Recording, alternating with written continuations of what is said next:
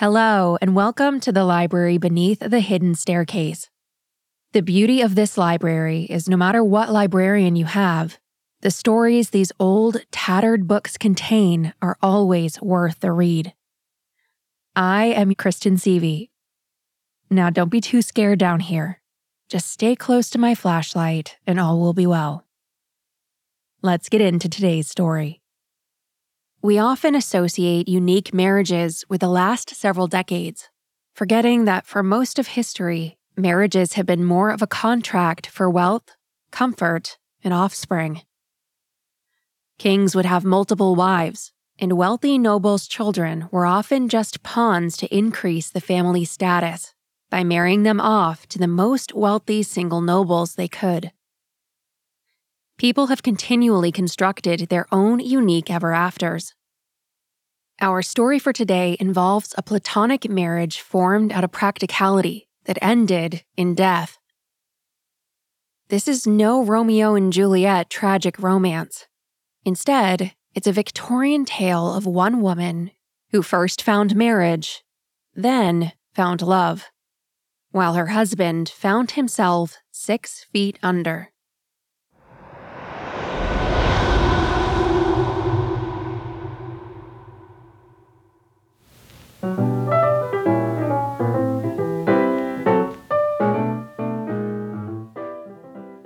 The story takes us to the heart of London, in the Pimlico district.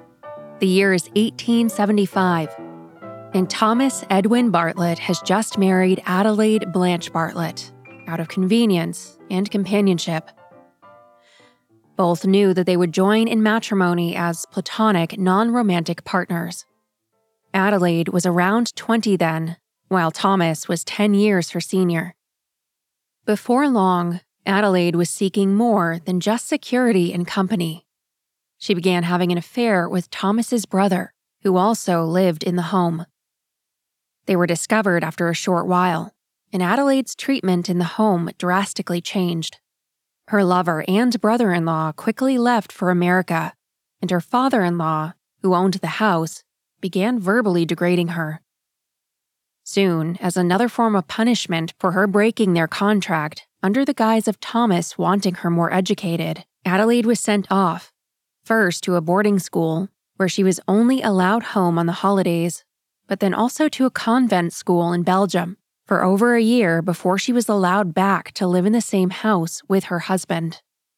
Part of their agreement was to only have intimate relations when they wanted to have children. But after suffering from the pain of giving birth to a stillborn child in December of 1881, Adelaide vowed to never have children.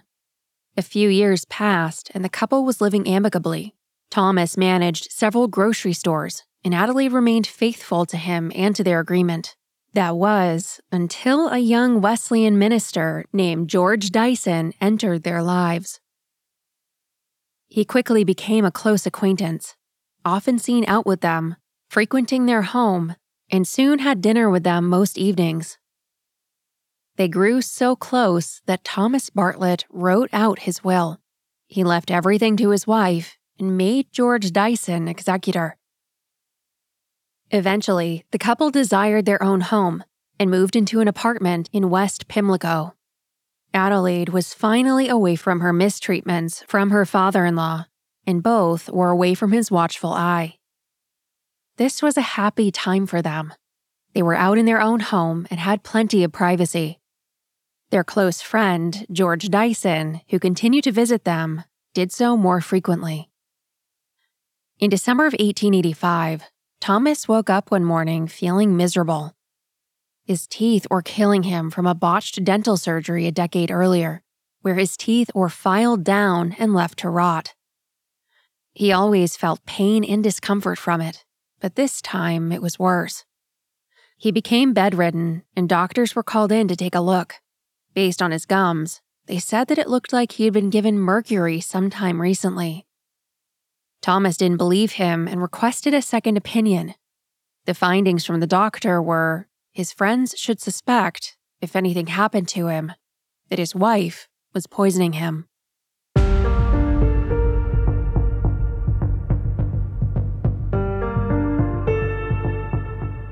Worried about his son, Thomas's father began visiting the home often to check on him and keep an eye on Adelaide. Not long after this, Adelaide requested George to bring her large amounts of chloroform. She claimed that she had used it to help treat her husband's discomfort. George seemingly didn't hesitate and soon delivered the chemical from several suppliers, telling each one that he needed it to remove grease spots.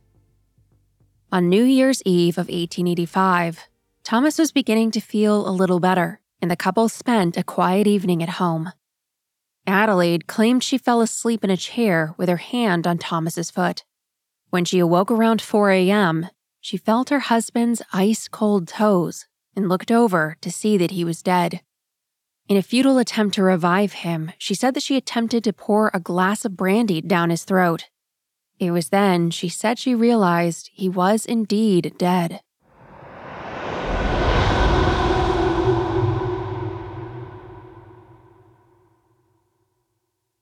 The first person in the room was the couple's landlord, who said the room had a chloric ether aroma when he entered. Upon first inspection of the body, the doctor could find no external causes of death. A team was quickly gathered to perform an autopsy. Their findings indicated a large amount of chloroform in his stomach. They found no other apparent causes of death. Adelaide was quickly arrested, along with George, for the murder of Thomas Bartlett. George pleaded not guilty and was indicted to be a witness for trial. During this, George claimed that their relationship started as friends, but he soon developed feelings for Adelaide. He said that Thomas knew about it and encouraged it, even to the point where if Thomas died, his wife was to marry George. Letters between the two men were brought forth as evidence and matched up to his claims. Statements of love were often used between them.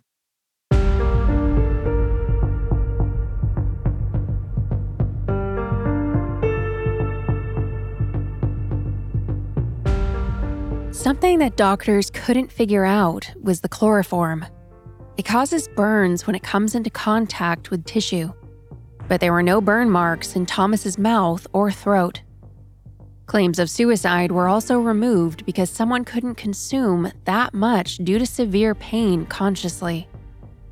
Adelaide stated that she asked George to get it for her so she could rub small amounts on her husband's gums to ease his pain. However, she was adamant that she did not murder him. Her lawyer, during the trial, stated that in their 11 years of marriage, they were only intimate once. When Mr. Bartlett began requesting his, quote, marital rights to sex, Adelaide claims that's when she started using chloroform to subdue him. After a week-long testimony from everyone who knew the couple, the jury's verdict was not guilty, to everyone's surprise, due to lack of concrete evidence. Even after the trial, surgeon Sir James Paget remarked, now that she's been acquitted for murder and can't be tried again, she should tell us, in the interest of science, how she did it.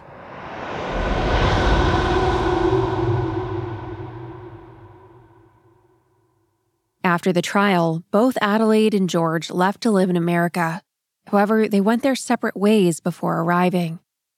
Adelaide lived in Boston, and all that's known about her life is that she was a piano teacher and passed away in 1933.